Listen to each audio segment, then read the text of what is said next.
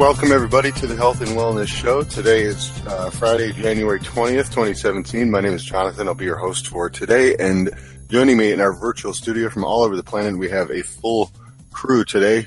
Doug, Erica, Tiffany, Gabby, and Elliot. Hey, everybody. Hello, everyone. Hello. Hello there. Hi. Awesome. I think it's the first time we've all been together for a number of weeks. Yeah. It's a very special day. Very special day for the Health and Wellness Show.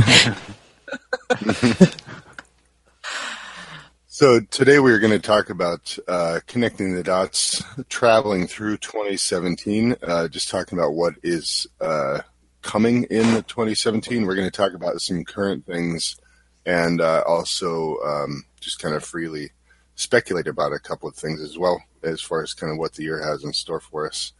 But we have some interesting topics that have been in the news recently that we wanted to discuss and just kind of cover a broad range of topics.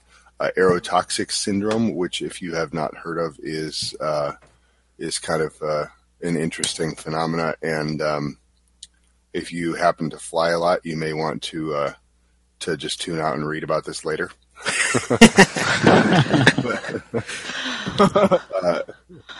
So it's a little daunting, but it's definitely an interesting topic.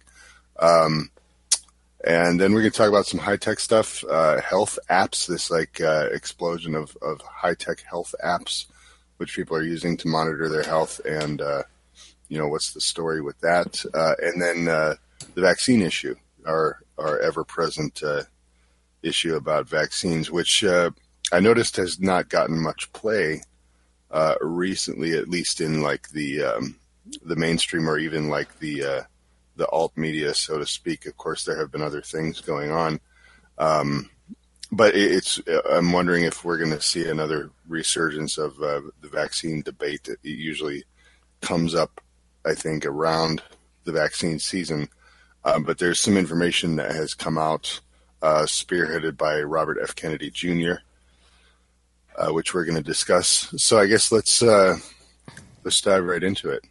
First of all, Aerotoxic Syndrome. Yes. Yeah. What do you got, Gabby?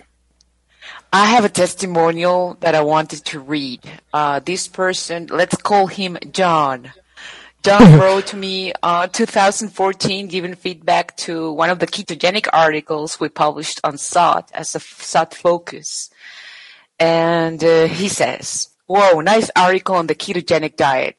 Here's something you may wish to sink your teeth into and maybe even be a help. In the late 2010 and early 2011, I inhaled fumes containing organophosphates through oil leaks in an engine. I have suffered incredible pain, nerve disorders, demyelination of the brain, central nervous system, and peripheral nervous system, suffered with vision, deaf in one ear, and IBS-like symptoms. In 2013, through research, I increased my cholesterol intake substantially through coconut oil and organic butter. In 3 weeks, a substantial amount of nerve issues went away. However, I am still not well. My ear is still deaf. I read and listened to Dr. Dominic D'Agostino from the University of Florida, I think, Ketogenic Genius, and started reading up on it. I started it in earnest a few days ago. As I experiment, I am doing an non-dairy version. One specialist in organophosphates suggested the dairy ear from healing. She didn't know why exactly. And, he basically shares a little bit of more details. He basically says that his type of injury is mostly neurological. And he was asking me to check out this aerotoxic pilot syndrome. He was still employed by the airline. Back then in 2014, he was still employed by the airline that hurt him. And they were very strict, the restrictions in social media and what he could share, publicly and not. They were very strict about that.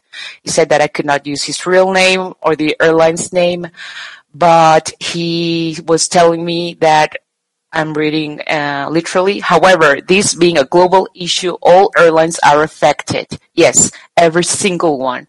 It is a design fault in aircraft implemented in the early 1960s and never rectified.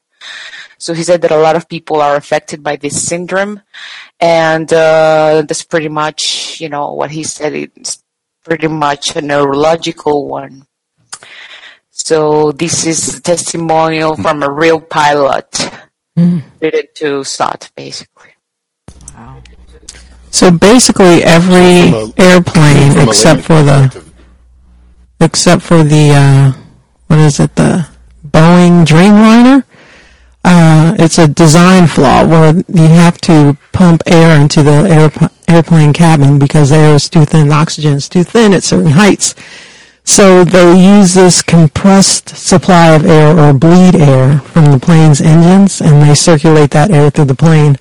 And it's less expensive, that's why they did it, but it can cause fume events or just toxic air because the valves that keep the oil in place, they leak over time in that oil, which is filled with all kinds of organophosphates or TCPs that cause neurological problems, gets into the air supply, and it makes people sick. And the airline cabins, the cockpit, they get most of that bad air.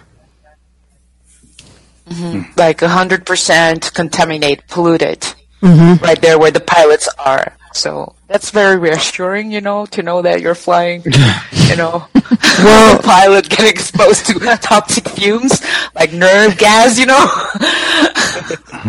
Jeez. Yeah, well, it never used to be like that, though, did it? Because I think it was before the 1960s, they used to use mechanical pumps to basically filter out the air, and so the air that was coming into the plane was a lot cleaner. It was really like pure air, whereas they found out that it would be cheaper to use this different type of technology, which basically, as Tiff said, takes the air in almost like through the engine, but then it gets exposed to all of these different sort of heavy metals and TCPs and the oil and everything like that. And so it kind of seems like it was a maneuver to save some money on the airlines' behalf. But none of the airliners will admit that this is a problem, even though their pilots are getting sick. And then when you think about it, like how many of these events where things have gone wrong up in the air is because of the pilots getting sick while they're flying. I mean, there's been talks, like certain 60-minute shows out of Australia. One pilot was talking about how he got so sick up in the air, he was basically losing consciousness on and off. Jesus. It's really crazy, too, because, they recognize there's such a thing as a fume event. And that's when it's, like, so bad that you can actually see kind of smoke in the air and, like, you can smell really bad smells and stuff. But it's apparently all the time you're getting exposed to some of this stuff. It might only be just, like, a little bit. And it can lead to all kinds of problems like chronic fatigue, respiratory difficulties, vision problems, cognitive disorders, persistent neurological damage. It's pretty crazy if you think about it. Like, imagine, like, with your car, while your car is running and the engine's going, and the air that's kind of in under the hood there, that's what you're breathing. Like,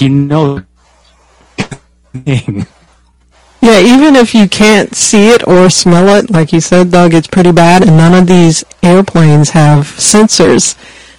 And a lot of the critics, or the people who are suffering from this aerotoxic syndrome, said if they actually did have sensors on the planes, they would always be going off. And actually, they have done blood tests, to measure like a type of organophosphate that is very specific for these type of pollution, cockpit pollution, and all pilots will come up high on it. And another weird thing about this is, like, even the oxygen masks that drop down in case of an emergency, even those use the bleed air from the engine. So you think you're being safe because you're getting some fresh supply of air, but it's really not fresh air. Jesus. Apparently, only flight attendants get pure oxygen because they have to be, have full consciousness to help the rest of the people. But yes, everybody else, Well, it makes me think of an article we talked about in a previous show about how the government was advising spraying pesticides on passengers for international flights. Yeah. Like if it wasn't almost just like a cover-up, so to speak. So they knew this aerotoxic syndrome was going on, and they're like, well, we're just going to start spraying pesticides because it is an organophosphate. And then people will be outraged about that, but they won't really know the deeper issue. Or let's work up people on not smoking on airplanes because that is so impure, but let's just spray the hell out of them with toxic nerve gas. Well, funnily enough, when people used to smoke on airplanes, they had to, for the benefit of the other passengers who weren't smokers, they had to sort of continually renew the air supply every 2 minutes or something, so that the plane wouldn't get too smoky. Whereas apparently when smoking got banned on flights, then they stopped doing that, and they gradually decreased the frequency of how many times they changed the air. And apparently now it's like, I think I remember it's every 26 minutes they change that air. So yeah, they should go back to allowing smoking on planes. Yeah. I think I was exposed to a fume event on my most recent airplane trip. Oh. Yeah, as we were taking off and just reaching altitudes, just this really funky chemical smell I could smell. It only lasted for a couple minutes and then I fell asleep, but I probably passed out from the fume. I'm just joking there, but that's what I was going to ask. I think a lot of people get the flu after traveling, and sometimes it is the flu. But flu-like symptoms is also another sign of this aerotoxic pilot syndrome. And it makes you wonder, all these jet lag, that people get when they travel. Yeah. It could be the aerotoxic pilot syndrome and not necessarily that, change your time zone. Yeah. Sure, well, flu-like I think symptoms that's definitely so a possibility. Yeah. Well, some people recommend if you travel a lot, to carry a mask, a face mask that has activated charcoal lining, and it kind of absorbs some of the TCP molecules. But maybe people will think that you're contaminated or sick, and they might try and quarantine you. Terrorist. Exactly. I feel like that would, like how touchy people are in airports, especially wearing a mask, would land you in a TSA holding cell pretty quickly. Yeah, it's true. But you do see it. You do see it with. I see it particularly amongst Japanese that wear them a lot, and maybe they know something we don't. Yeah, I'm interested in Gabby. What your the guy who wrote you. What he said about how he was able to at least partially treat his symptoms by increasing his cholesterol. That was very interesting. That's what I wanted to highlight. Like if there is a listener or somebody knows somebody with aerotoxic pilot syndrome, the ketogenic diet, or at least raising your intake of animal fat, seems like a very good option, because he said that a lot of his neurological syndrome got better. He still was deaf in one ear, but a lot other symptoms that were like multiple sclerosis type symptoms that got better. Which makes sense if it's. Yeah. I mean, if they're one of the symptoms is demyelination. The myelin sheath, that's cholesterol right there. So it makes sense that increasing your cholesterol would actually be helpful. I think a combination of good animal fats and maybe some Lugol, if used responsibly, could help with that, neurological syndrome. And then doing infrared saunas. He was consulting a very, popular doctor, Sarah Myhill. She's she's an advocate of detoxing with a far infrared sauna, using supplements, and using the ketogenic diet to increase mitochondrial function. And yes, I hope, never heard back of him again, but I hope he got a hold of his syndrome, Mm-hmm. Yeah. Incidentally, if anybody wants more information on this, you can go to, there's I believe it's a nonprofit website called aerotoxic.org, and they do a really good job of kind of keeping all the news up to date, and they're covering, there's been a date set for a trial in April of 2017. I don't know the details of that, but there's some kind of landmark trial where presumably people who have been suffering from aerotoxic syndrome are suing the airlines maybe. There's another news one about a KLM stewardess recently who's gone to court as well because she suffers from this aerotoxic syndrome. So if you are looking for more info on it or just to get up to date on it, it's a good website. Yeah, I put the link in the chat of the article, and it's got the Aerotoxic organization there. Detoxifying should really work because even those workers from the Gulf oil spill, back in a few, years ago, some really got very severe neurological syndromes. And I know at least of a couple who went to Dr. Ria in Texas Medical Center, who does far infrared saunas, IV infusions of vitamin C, alpha lipoic acid, and so forth. And that man specifically, he recovered. Mm-hmm. So that's good news for people afflicted with toxicity issues of this sort. Mm-hmm.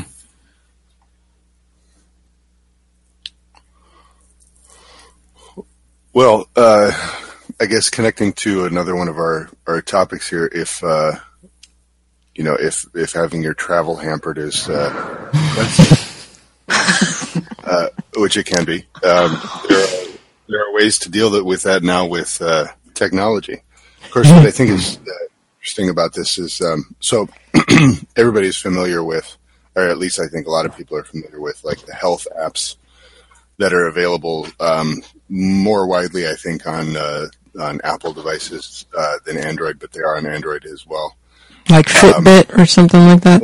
Yeah, and now the new Apple iPhones have a built-in health app where the phone itself will monitor your sleep cycles and stuff, and basically all it does is sense its own movement.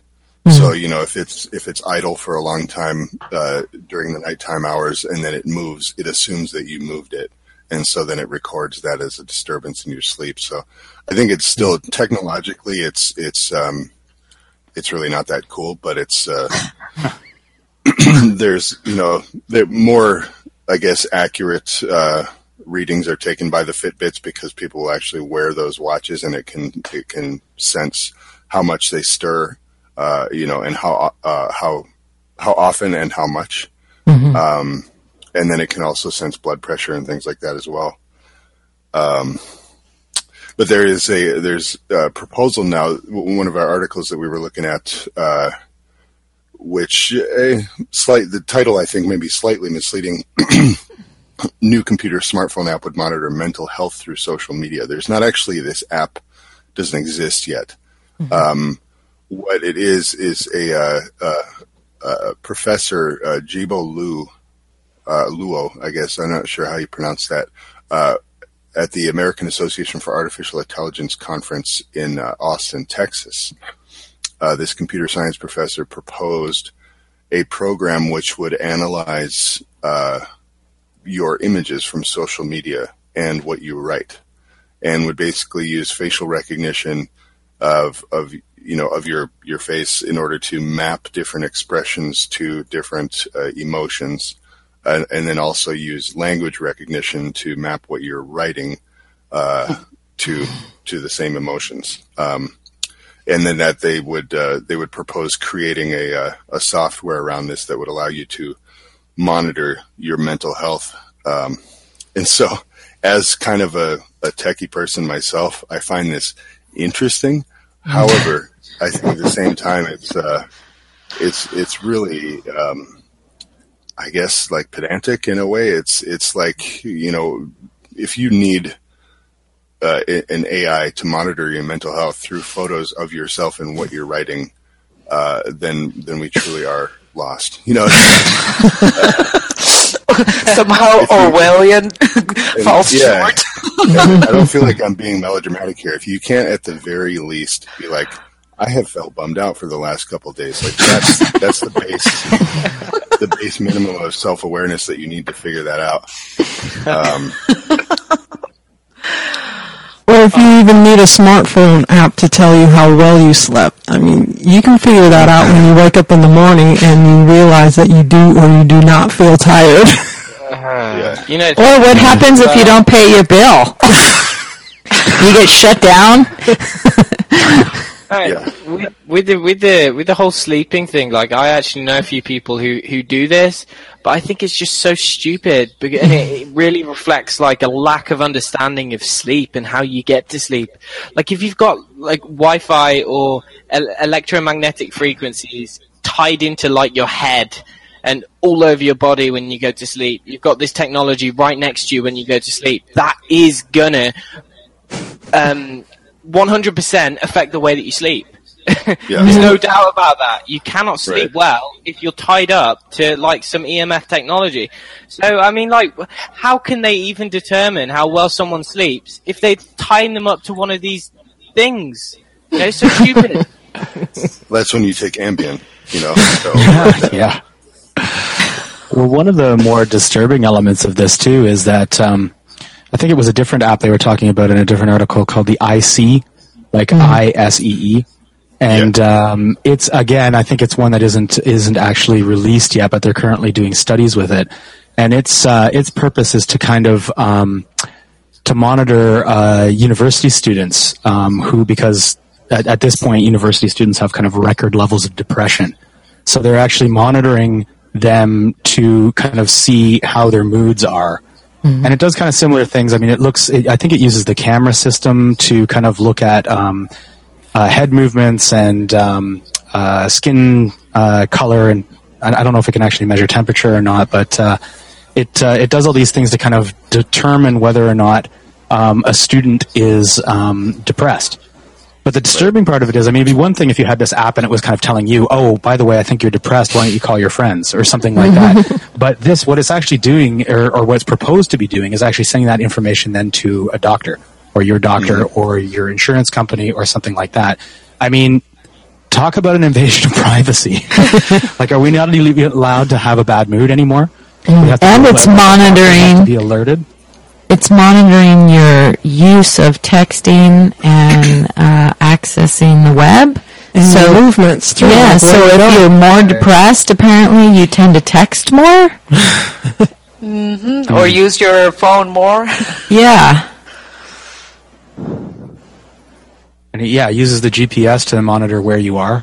So it's like, hey, doctor, this patient of yours hasn't left the house today. Better up their medication. Well, Doug, if you're not doing anything wrong, you don't have anything to hide, right? If you're not leaving your house, you're not okay. Yeah. Well, not only does this app send information to your doctor or your therapist, it'll actually initiate some therapy for you, even if you don't ask for it. I guess if it detects that you're depressed, it might ask you a question. I don't know what it's going to do, but it's creepy nonetheless, and anybody who uses it, woe be unto them. Yeah, seriously. I wonder how long it'll be before insurance companies actually gain access to that kind of thing. And we'll look at, your premiums are going up because you're depressed. It's like, I'm not depressed. I work from home. We see you're smoking, and you said you weren't. Yeah. Based on your current activity, we think you need a drug, an antipsychotic. It's going to get there, Yeah. I don't think that's actually that silly of an idea. I mean, I think it's silly, but I don't think it's impossible that would happen, is what I'm trying to say. Because there's already, like for cars, there are devices that will be mounted into a car to monitor your driving patterns and report that data back to your insurance company. And you can get these installed in order to receive a lower rate. Because you're then or a higher rate safe driver, or a higher rate if you screw up. Well, they already have that for people who've been charged with a DUI, driving under the influence. They have these gadgets that they put into the car where they have to breathe into it before they drive. Yeah. Wow. So yeah. So I think it's just essentially, I wouldn't use the word natural, but it's I guess an expected extension of that technology that would work its way into mental health monitoring, activity monitoring, and then reporting that back to the insurance companies. Yeah, there's all kinds of health apps. There's something called Spire, where you can clip this little device onto your belt or your bra, and it can detect when you're becoming stressed or if you're calm and focused, and it'll monitor your breathing. That's how it comes up with this with its response, and they send the data to the smartphone, and when the Spire little device detects that you're stressed out, it'll make your phone vibrate, or it'll send you an instant message telling you to chill out. Yeah, because that's not stressful. Jesus. You stressed, calm down. Oh my God. And then your phone starts ringing off the hook, causing more stress. Oh man, there's another one too called the Wise Mirror. Yeah. Did you guys hear about this one? That's basically like a mirror, and you kind of stare into the mirror in the morning or whenever, and it incorporates like 3D scanners and multispectral cameras and gas sensors to assess the health of a person. So it'll examine your face and look at fatty tissue, facial expressions, and how flushed or pale they are.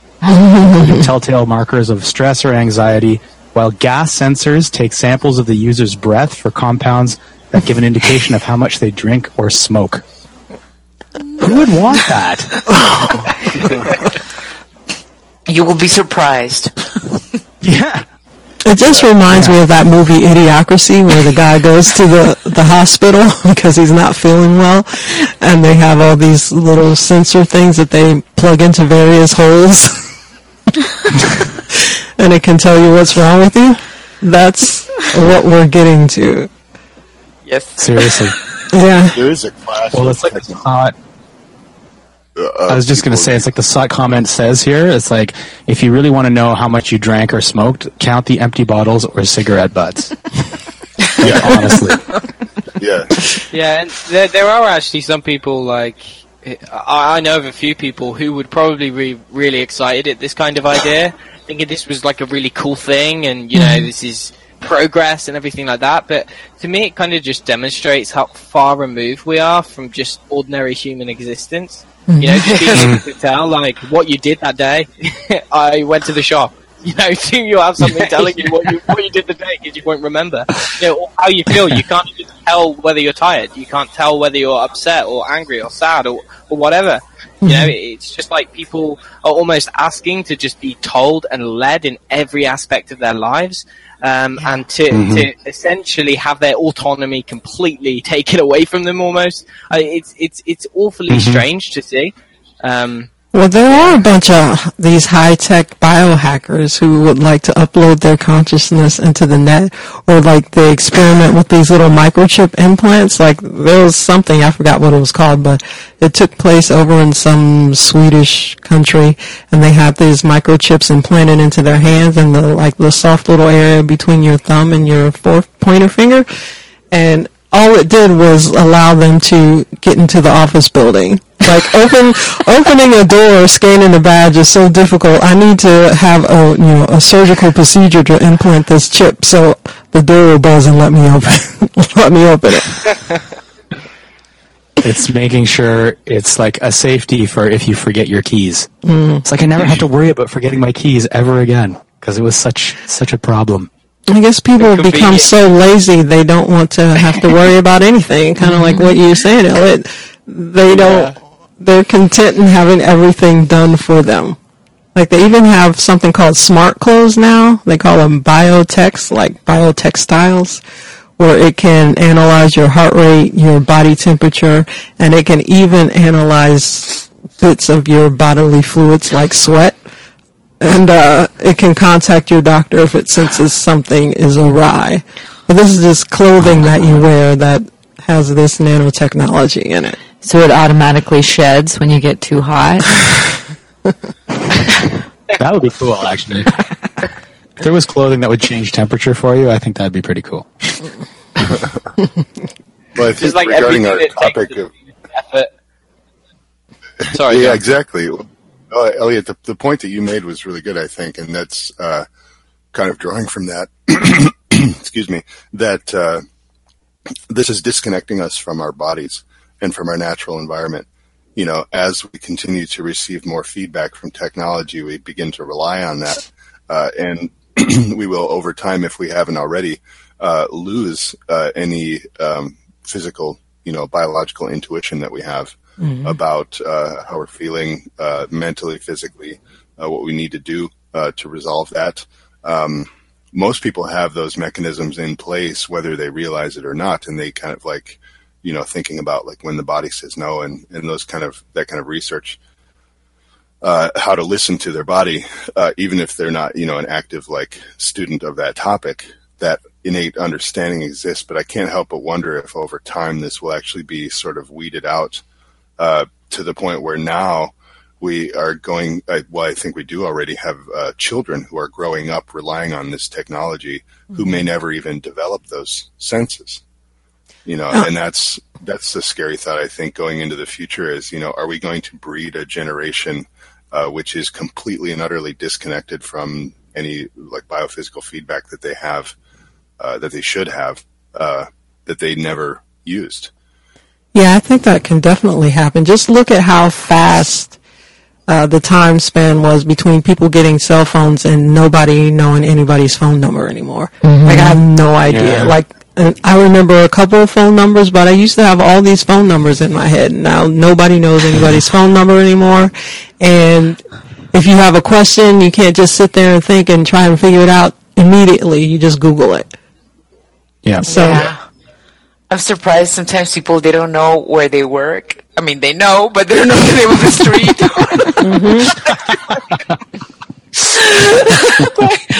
like basic stuff, really.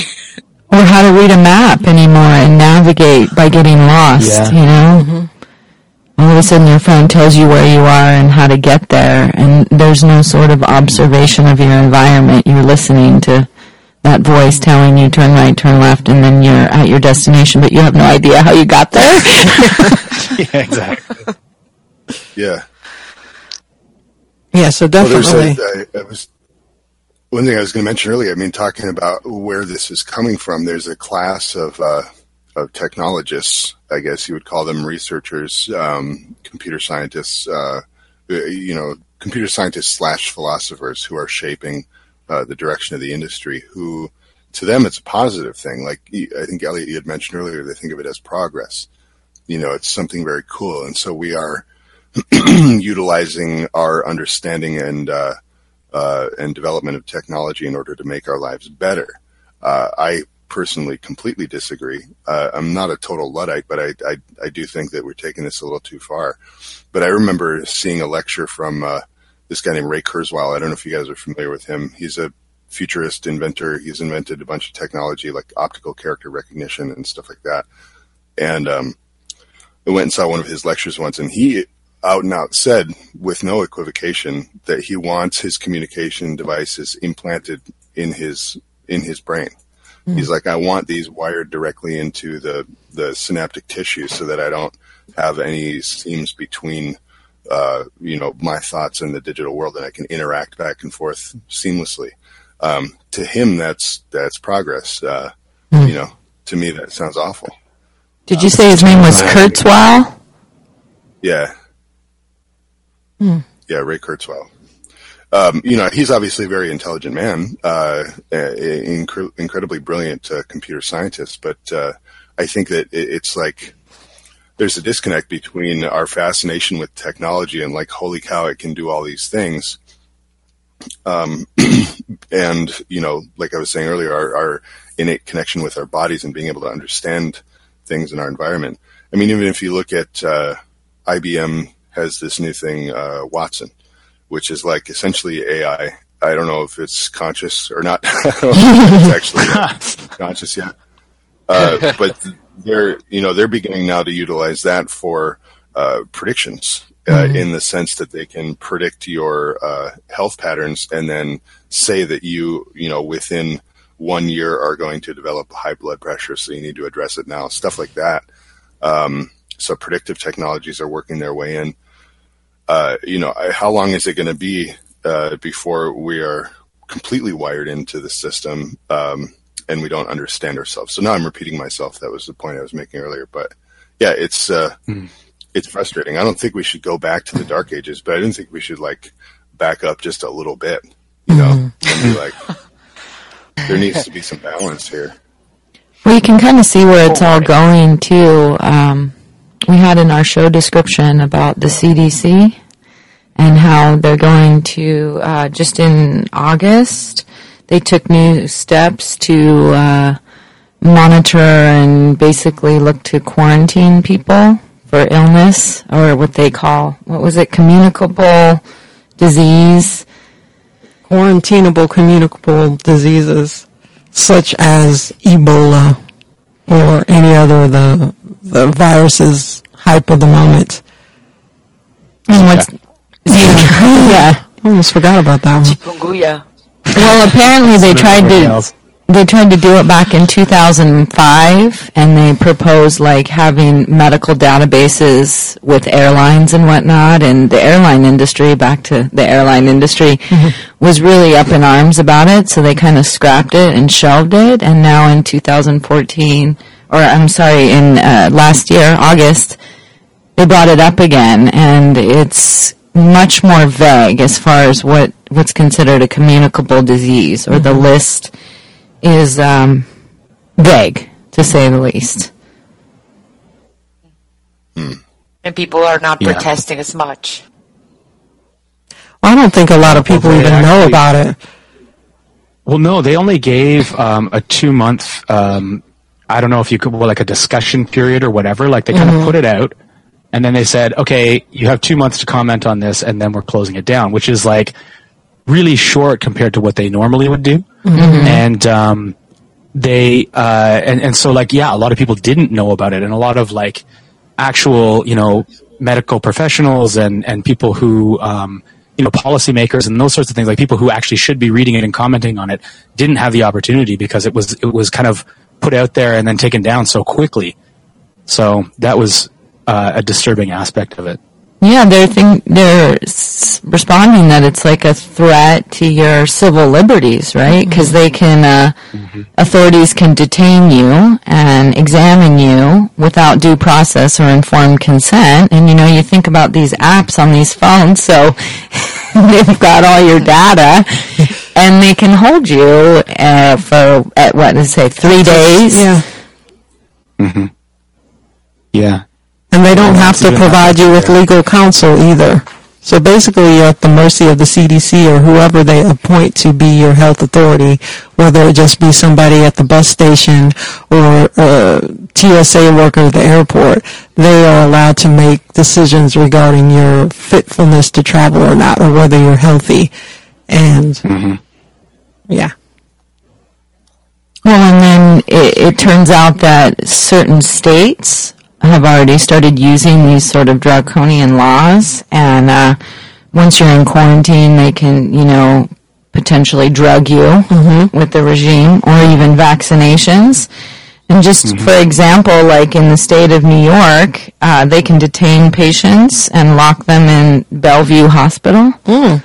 Or in Alabama, the governor or the Board of Health can proclaim a quarantine whenever it's deemed necessary, and they have the full power of enforcement and can formulate any rules it believes it needs to implement. So this all makes me wonder, what is it that the CDC knows that some of us might not know? What are they preparing for? Because every year it seems like they have these virus scares. They have Zika, they have Ebola, they have SARS, the bird flu, the swine flu, this, that, and the other flu. And they create a big hubbub, get a bunch of people all scared and worked up, and then it kind of just dies away. And then we just wait for the next one to come in. So what is the next one that's going to come in? And with this next one, is the CDC going to start really implementing these quarantinable offenses? Exactly. Or maybe they don't know, they don't have any idea of what's going on or what's, they're just control freaks, power hungry control freaks. They want to control everything. And especially recently, in the last few years, that a lot of papers have been published, whether they like it or not, which shows that their science is really shaky and corrupted and just looks for corporate interests, And, for example, it will be interesting to see now what happens now that Robert Kennedy Jr. has been appointed by Trump as a chair to commission investigate vaccine safety. Mm-hmm. Mm-hmm. Yeah, let's talk about that for a little bit, because some Kennedy's work is pretty interesting. So basically, he launched a new project, a nonprofit called the World Mercury Project, with two other vaccine safety advocates, and they've been confronting the CDC over their, cover-up of research around Verstraeten and the mercury content in vaccines and their link to autism. So I'm curious to see how this will go. But this is another thing I think that's like, it's so hard to talk about. I mean, I don't know if you've tried lately to talk to anybody about vaccines and autism, but it's right up there with like every other kind of tinfoil hat-ish subject. Mm-hmm. And now there's this really convenient, there's the fake news buzzword, which has been going around. And so somebody can immediately just point at you and say fake news, and then you're discredited. But also I find interesting the word denier. This seems to be used a lot more. Yeah. So you're either you're a climate change denier or you're a vaccine denier, and if you deny, the status quo, then that's a negative label on your character. Well, it's interesting too because he's not anti-vaccine, right? No, and he's publicly said that. He's pro-science, and he's like 30-year lawyer, environmental lawyer, and he wants transparency, and honesty. And he says that the true science is never settled; it continues to ask questions. And one point that he made that was really good is, if vaccines are safe and effective, why did the Supreme Court ruling in 2011 say that vaccines are unavoidably unsafe?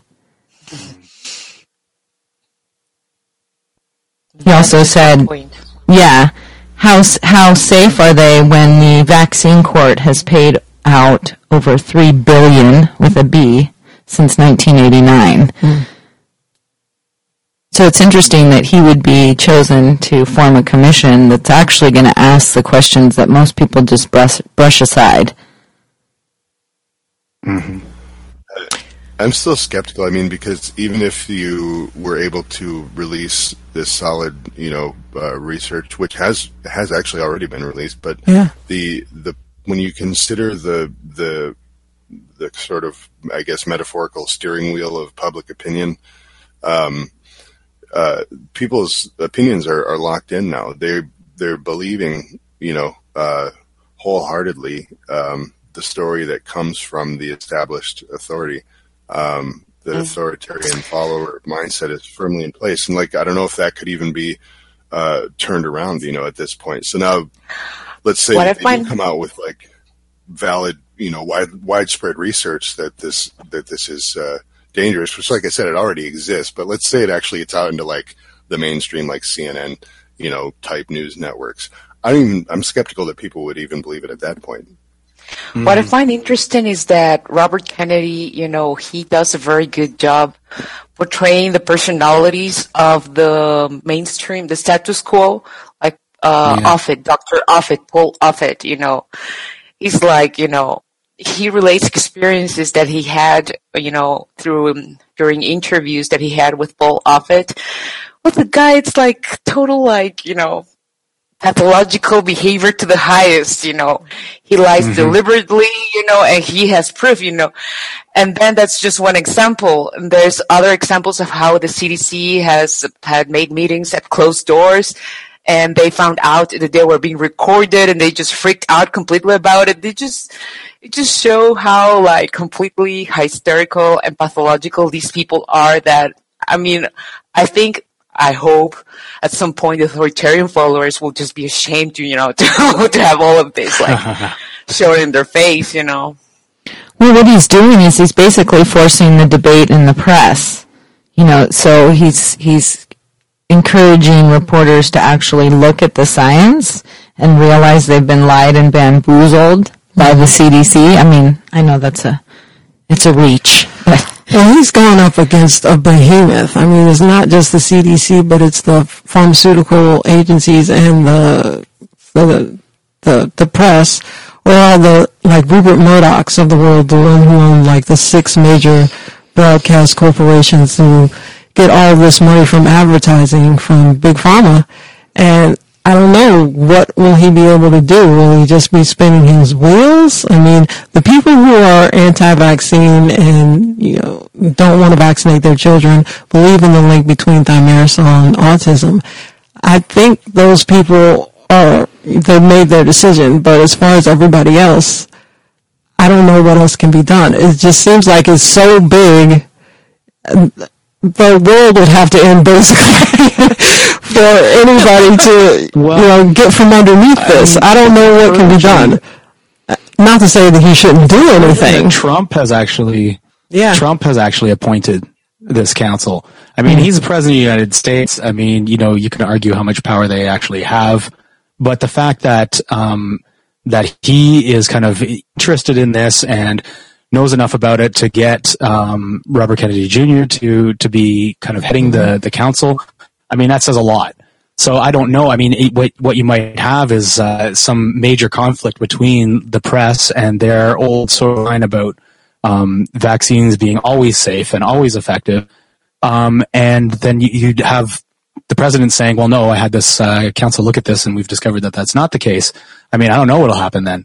Mm-hmm. It's going to...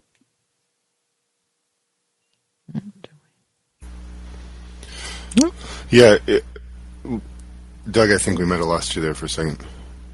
But it will be interesting to see where it goes. I feel like we're approaching this year a sort of psychological civil war of sorts, if that makes any sense. Where it's so you have people who are extreme authoritarian followers who whatever the authority says is true, whether it be science, politics, foreign relations, all that kind of stuff, that's just true. So I don't need to look into it because they told me in their trusted source. Then you have the extreme opposite of that who doesn't believe anything no matter what. And then you have, I think, the majority of people who are kind of in the middle who are like, okay, well, no, I'll believe an expert if they tell me something because I'm not an expert in that. But, but let me understand it. And am I allowed to question the authority or say this doesn't make sense, or look, I see all these people getting sick. Shouldn't we figure out why? So the people in the middle are basically going to, and I think this is happening even now, are being given kind of a, if you're not with us, you're against us ultimatum by both sides of this argument. So if you don't wholeheartedly believe the authority or wholeheartedly not believe anything at all, then you're not on one side or the other, and you need to pick a side. And that's kind of how it's felt to me for a good couple of years now, where it's more and more, whether you're talking about vaccines, whether you're talking about what's happening overseas and what's reported in the media, whether you're talking about, social views internally within the United States or Europe or anywhere else. It's the viewpoints are so extreme that I think people are just short of beating the crap out of each other when they have arguments on these topics. And that well, it seems like it's just a war on reality or a war on truth. and the sides, people are picking their sides. It seems like more like it's coming up more like in the last couple of years, but most recently, like with this social justice warrior thing and the whole election, it, for me at least, has gotten a lot stronger, and it just seems like it's a battle for people who stand for truth and people who are willing to accept a lie. Yeah. Well, I think that's a great note on, we are a little bit short on our time today. We don't want to go too long today, so let's... Why don't we want to go too long today?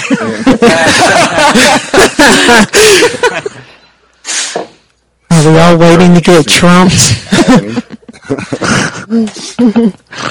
So we have a pet health segment from Zoya today, which should prove to be very interesting. It's about the ketogenic diet for dogs, and I'm very interested to hear this because I have a dog who has some health issues, and I'm sure a lot of people do. So let's check this out, and then when we come back, we'll wrap up the show.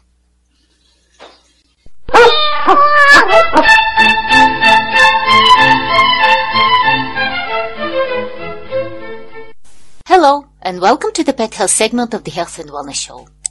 This week, I would like to share with you something I heard from one of my colleagues, who is a neurologist and orthopedic surgeon.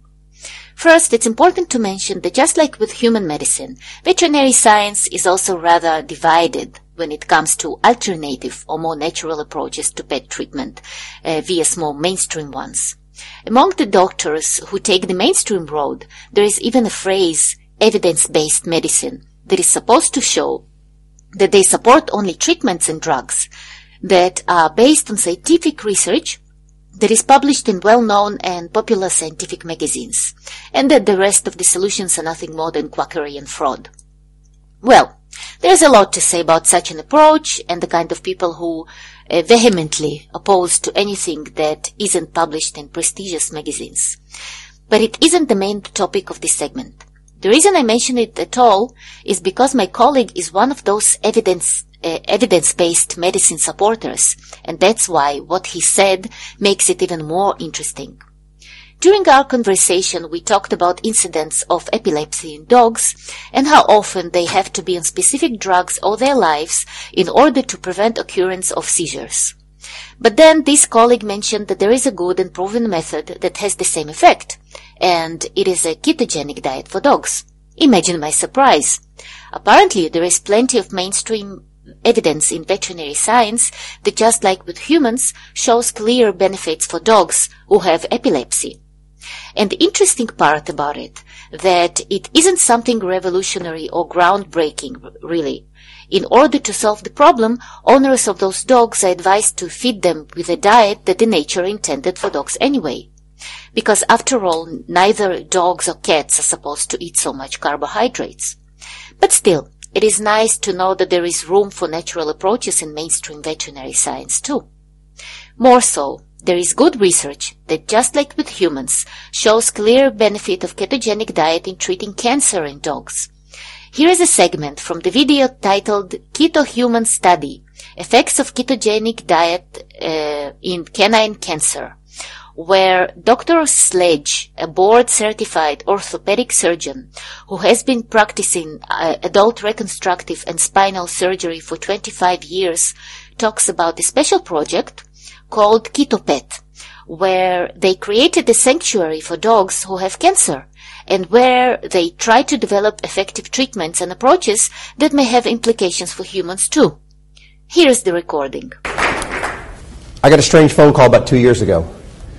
What do you know about Warburg and the ketogenic diet? And dogs. So what they'd done is they'd had a lot of conversations with Ron D'Agostino. I got a bunch of books from Amazon delivered to my house. And the following week I got another interesting phone call.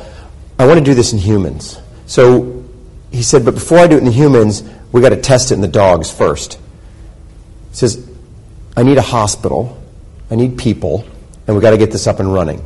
So what he was able to do is get a bunch of people together to say this is a great idea, build a veterinary hospital in Austin, and get rights to a CT PET scanner for animals, and that was done in 60 days.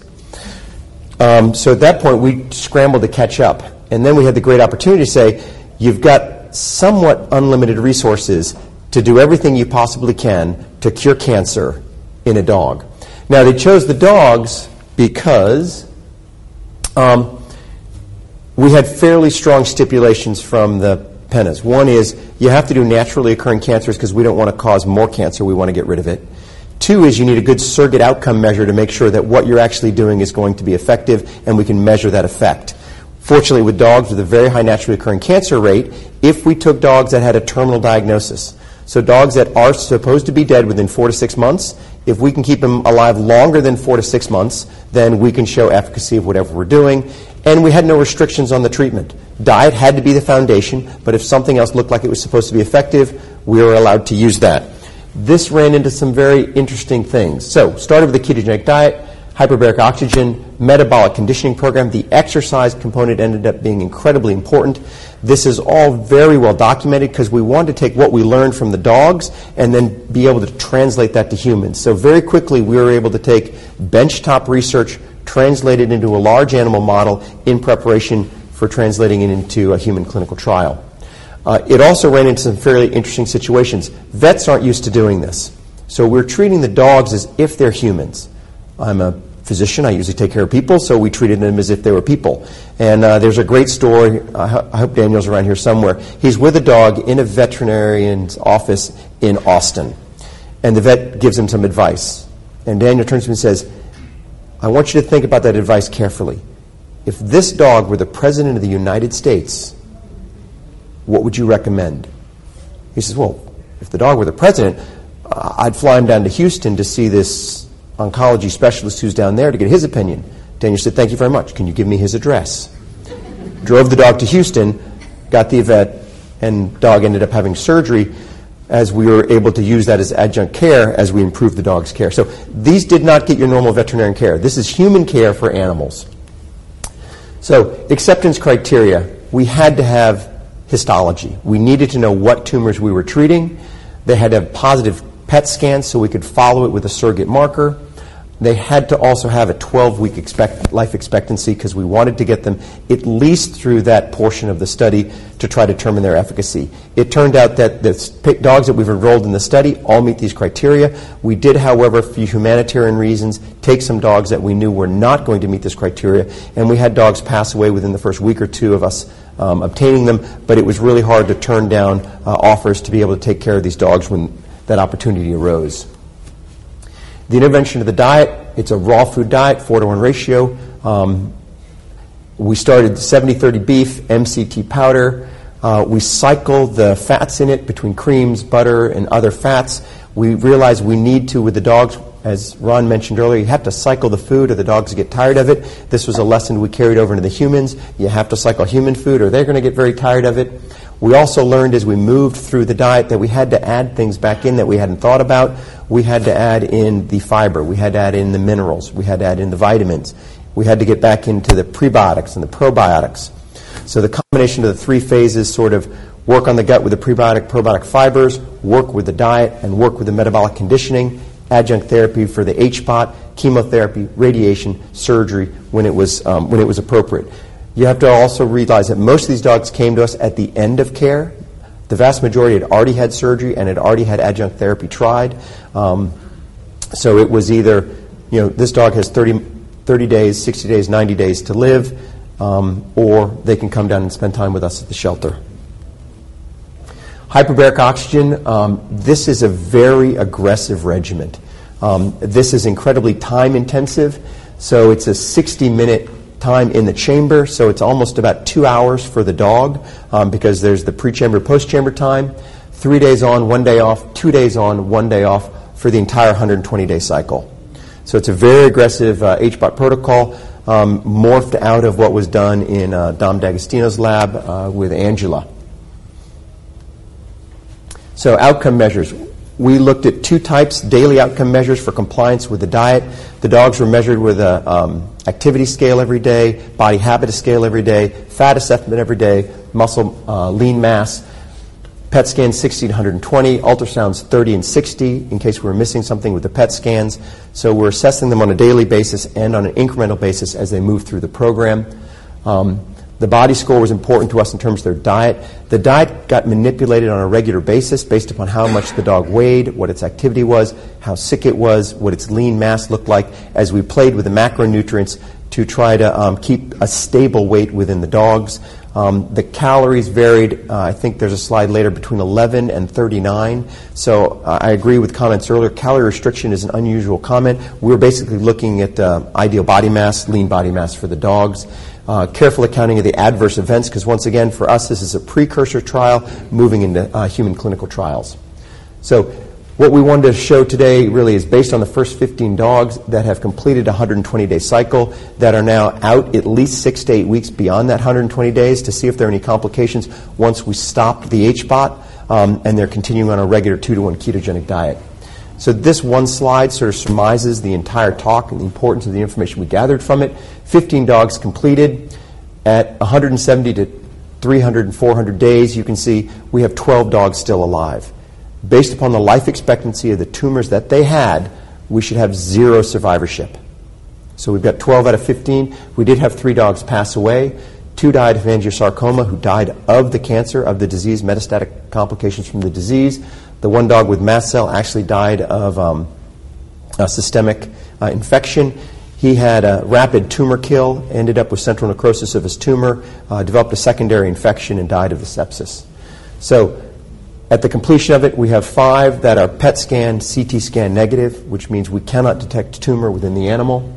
We have 2 that are in remission. This is because of hematological tumors. And we have 5 that have stable cancer, which means their cancer is not growing and has shrunk and are still running around leading healthy lives without progression of their tumor, though we can still find residual on CT PET scanning.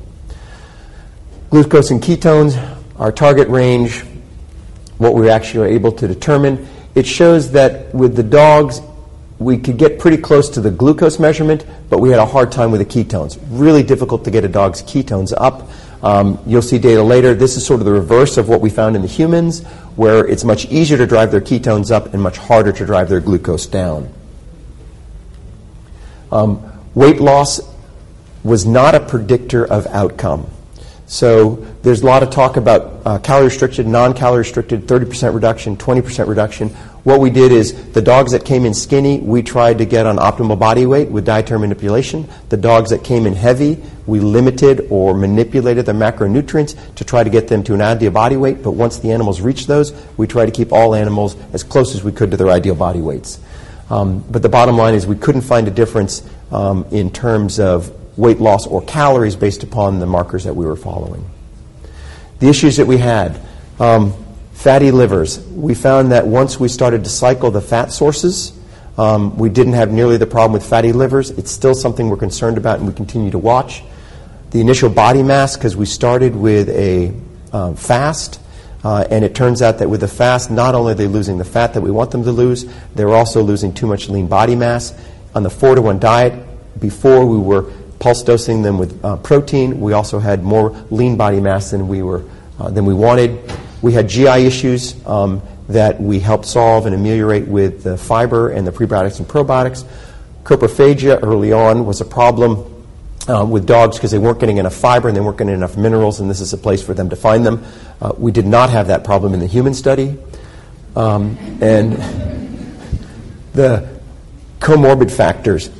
These dogs came in very sick. So a lot of them had heartworm. Most of them had comorbid metabolic diseases that we had to manage either along with the management of the cancer, or in some of the dogs that took precedence in their survivorship. But the curiosity was that with all these comorbid factors, at first we thought it was going to be a complication to the study. But what it did is it gave us great insight as we transitioned this to the human study in terms of what the ketogenic does to the metabolic diseases. And I'll let more be said about that in the follow-up. So in conclusion, it's got profound effect on cancer survivorship. So we should have had a 100% fatality rate, and we still have 12 dogs alive 2 months after the completion of the 120-day protocol. It's difficult to achieve. This was high-touch process with the animals. There is a tremendous amount of involvement of the people at the Keto Pet Sanctuary to manage and maintain these dogs. Implication for humans, one is the tolerability. Can we get humans to follow a ketogenic diet? Is it sustainable? Once they try it, will they continue to take it as long as is needed? The dogs were 120 days. And how to avoid the unintended consequences, particularly of the protein malnutrition and the fatty liver.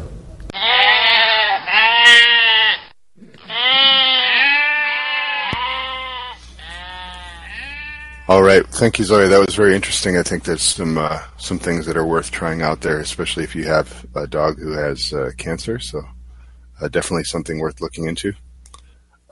We are going to wrap it up for today. So without further ado, I'd like to thank everybody for tuning in. Thanks to our chat participants. I know we had a bit of a shorter show today, but we will come back with more material in the future.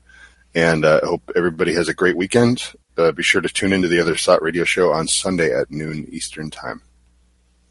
Goodbye, everybody. Bye. Bye, everyone. Bye-bye.